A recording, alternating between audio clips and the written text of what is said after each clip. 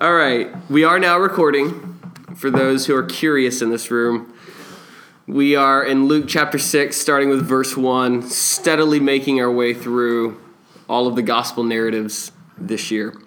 So verse 1, one Sabbath, Jesus was going through the grain fields, and his disciples began to pick some heads of grain, rub them in their hands, and eat their kernels. Some of the Pharisees asked, "What are you doing? Why are you doing what is unlawful on the Sabbath?" Jesus answered them, "Have you never read what David did when he and his companions were hungry? He entered the house of God, and taking the consecrated bread, he ate what is lawful only for priests to eat. And he also gave some to his companions. Then Jesus said to them, the Son of Man is Lord of the Sabbath." On another Sabbath, he went into the synagogues and was teaching. And a man was there whose right hand was shriveled. The Pharisees and the teachers of the law were looking for a reason to accuse Jesus, so they watched him closely to see if he would heal on the Sabbath. But Jesus knew what they were thinking and said to the man with the shriveled hand, "Get up and stand in front of everyone." So he got up and stood there. Then Jesus said to them, "I ask you, which is lawful on the Sabbath, to do good or to do evil, to save life or to destroy it?" He looked around at them all and then said to the man, "Stretch out your hand." He did so, and his hand was completely restored. But they were furious and began to discuss with one another what they might do to Jesus. All right. Let's start with the second one. So we have Jesus in a synagogue. They're looking for him to do something stupid so they can start to accuse him, start to bring charges against him, which may or may not lead to his death at this point. Probably not to his death. He has not really caused enough of an uproar that they're probably thinking about that yet, but they are looking to get him in line. So Jesus is particularly shrewd right now, because one of the 10 Commandments obviously is that you would remember the Sabbath day and keep it holy. For 6 days a week would you toil, and on the seventh day you are not to work, yada yada. We've talked before about how what it is that they do is not only, that's a very broad command, so the question would be, okay, so what does it mean not to work on the Sabbath? And so they've developed all sorts of things. Some of them are part of the 613 Levitical laws that they need to keep. Some of them are, you'll remember there's another layer of tradition and ritual that are called fences. So different, sort of like the different sects of Judaism will have additional laws in addition to the 613 that are called fences that are meant to be a buffer around. So it's like, so I don't break this thing. I'm not going to break this law, which means I'm going to create all of these buffers around it to make sure that I'm at least 10 feet away from even coming close to breaking a law. So one of these groups would start counting how many steps they could take on the Sabbath. And what Jesus does here, very shrewdly, so one of the laws was you can't heal on the Sabbath, or one of the fences was you can't heal on the Sabbath. A healing happens on the Sabbath, but what is ambiguous is how it happens. You'll notice that Jesus doesn't say, which is actually uncommon for him, "You're healed." He doesn't say, "Your faith has healed you." He doesn't say, "Stand up and walk, for your faith has healed you." He doesn't say all the things that he typically says. Everything that he commands the man to do is actually completely in line with both the laws and the fences that the Pharisees are going to build. So the man is allowed to stand up. The man is allowed to stretch out his arm. Like, everything that Jesus is doing is technically, this is the irony, right? It's technically within the letter of the fences and the law, but is not in keeping with the spirit of the purpose of the fences of the law. The irony being, all of the fences weren't keeping in line with the spirit of the law to begin with. So, like, Jesus double inverts it. It's, like, really funny. Like, not ha-ha funny. It's, interesting funny. Much like my transmission blowing out last week was not ha-ha funny, but when you see the comedy of errors that it represents to our family, it's more interesting funny. But he gets at the spirit in verse 9 of what the Sabbath is. Then Jesus said to them, "I ask you, which is lawful on the Sabbath, to do good or to do evil, to save life or to destroy it?" Like, the purpose of the Sabbath is recreation, that you would be recreated physically, mentally, emotionally, relationally, and spiritually. That is the whole point of the Sabbath. It is a day of play, a day of creation, a day of enjoying the very best things. It's the closest to Eden that we're going to get this side of actually returning to a recreated Eden. And he's like, so last I checked, healing probably a good thing if that's what the point of the Sabbath is. But I love like the shrewdness of Jesus not to actually do the thing that they're going to like slap his hand for so much as just to irritate them. Their response is this, but they were furious and began to discuss with one another what they might do to Jesus. Remember, they're looking to accuse him, but he didn't give them anything that they could like straight up accuse him with. It really, really basically pissed them off pretty bad.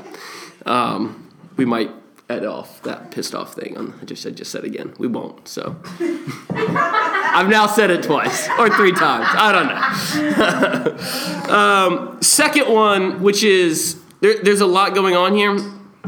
You've got Jesus going through a grain field. He and the disciples are picking grain. They're rubbing their hands together. They're eating the grain. You've got this group of people that's really irritated and is like, look at you, you're breaking the Sabbath. Which seems a little silly. Like they're on a walk, and as they're walking, they're picking up the grain and like basically popping some popcorn into their mouth. You're going to eat on the Sabbath. There's nothing wrong with eating on the Sabbath. There are ways to eat well, like within keeping of the spirit of the Sabbath, and ways that you could destroy that. This seems to be keeping in line with it. And when some of the Pharisees come to him and like, why are you doing what is unlawful on the Sabbath? Jesus is like, hey, haven't you read how David and his companions are walking through the fields? They're doing this, that, and the other. Then they eat the consecrated bread, which is only lawful for priests. And then he says to them, the Son of Man is Lord of the Sabbath. Now, we've talked about this before, but Bethany and Randy were not here, so we'll do this again. The companions that Jesus is talking about here that are with David are what are called David's mighty men. And we're not going to go to the actual thing. We went through it last time. But the way that it breaks down is that David, as he's running from Saul, has gathered like a small band of people around him who are, like the Xena warrior princess version of, they're like pretty, they're awesome. So if you read like the descriptions of these, it'll be like, hey, this Egyptian with the spear was coming at this one guy, and as the guy's about to strike him, he takes the spear, snatches it out of his hand, and like stabs the Egyptian with it. There's this one guy who killed 1,000 people. You have this other guy who, it gives like these heroic feats that feel like they're fit for a 300 movie, and it's pretty amazing.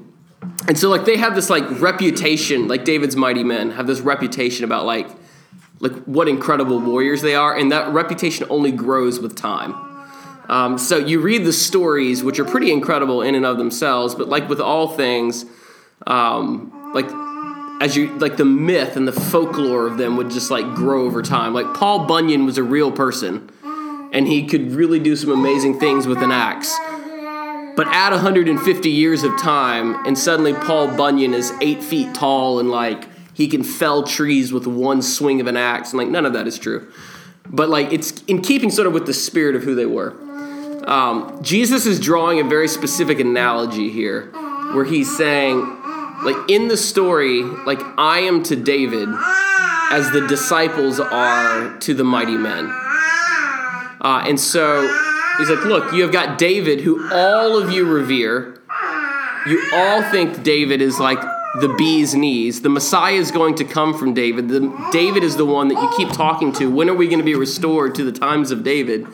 And he had these guys that were the mighty warriors. And look at them, the guy that you say is the guy everyone should be modeled after. He broke the Sabbath in the sense that he ate consecrated bread. That's way worse than going through a grain field. And you have no issue with that. You're a bunch of hypocrites. But this is also for his disciples, where it's look, if I'm like David, who does that make you like? The mighty men. And very soon, we taught about this on Sunday, but we're going to be hitting Luke chapter 9, and we're about to see the types of mighty men and women they're about to become. He's about to send them out, and they're about to do some stuff. In the same way that the mighty men that David is hanging out with, like, they do stuff apart from David. It's not just they're with David and they do David's stuff.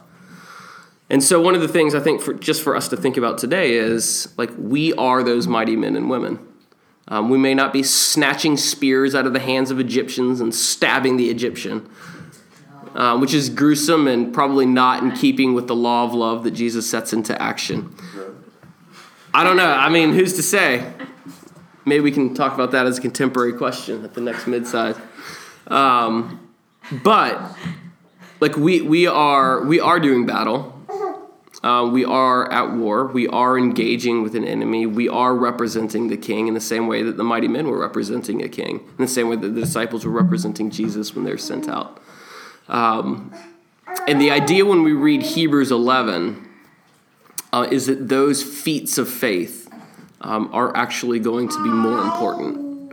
That we are in a time where the enemy has been defeated, but is not completely put to bed yet. And so we are still in a time where feats of faith are being recorded. They will be remembered. We may not be known as the mighty men or the mighty women, but maybe we'll have a moniker that's even better. Who knows? That's not why we do it. But I think the point is that's how there's an understanding, like when you have the power of God on you, it isn't your power that is going to be doing those things, but there should be an understanding of yourself as it relates to who God says that you are. And that gives you confidence, not because you're awesome, but because he is. And so today, we should live as mighty men and women.